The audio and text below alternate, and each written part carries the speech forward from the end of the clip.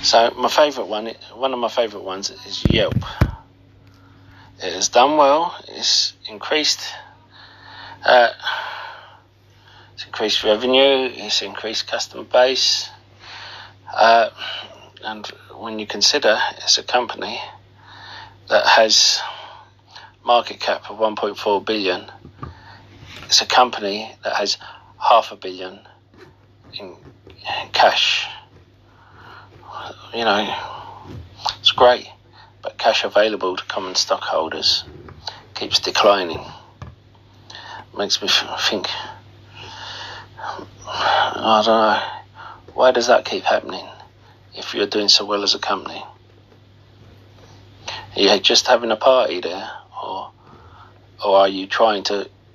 I hope what they're doing is build up the cash pile for a huge investment. But I always get wary when this sort of thing happens. But it doesn't mean I wouldn't go in. It's just at the moment there's too many other companies I want to be invested in.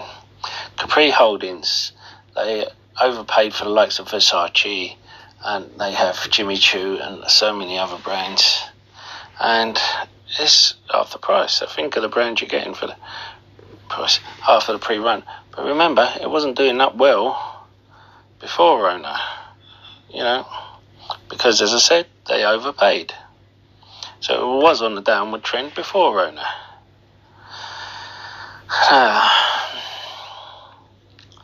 So you can't trust the management. They're not exactly clued up. They're just thinking, oh, that's a shiny name brand. I'm going to pay whatever they ask. However, $20 is tempting. But I always say you need to look at the CEO and the board of a company before you hand your cash over. And actually, I said Norseman Mining Company Inc. This is a gold mining company. Spoke about before that I like. MindMed is another company I spoke about before. Right. Okay, let's go to the last company, shall we? The last company is going to be, and I know I harped on about it,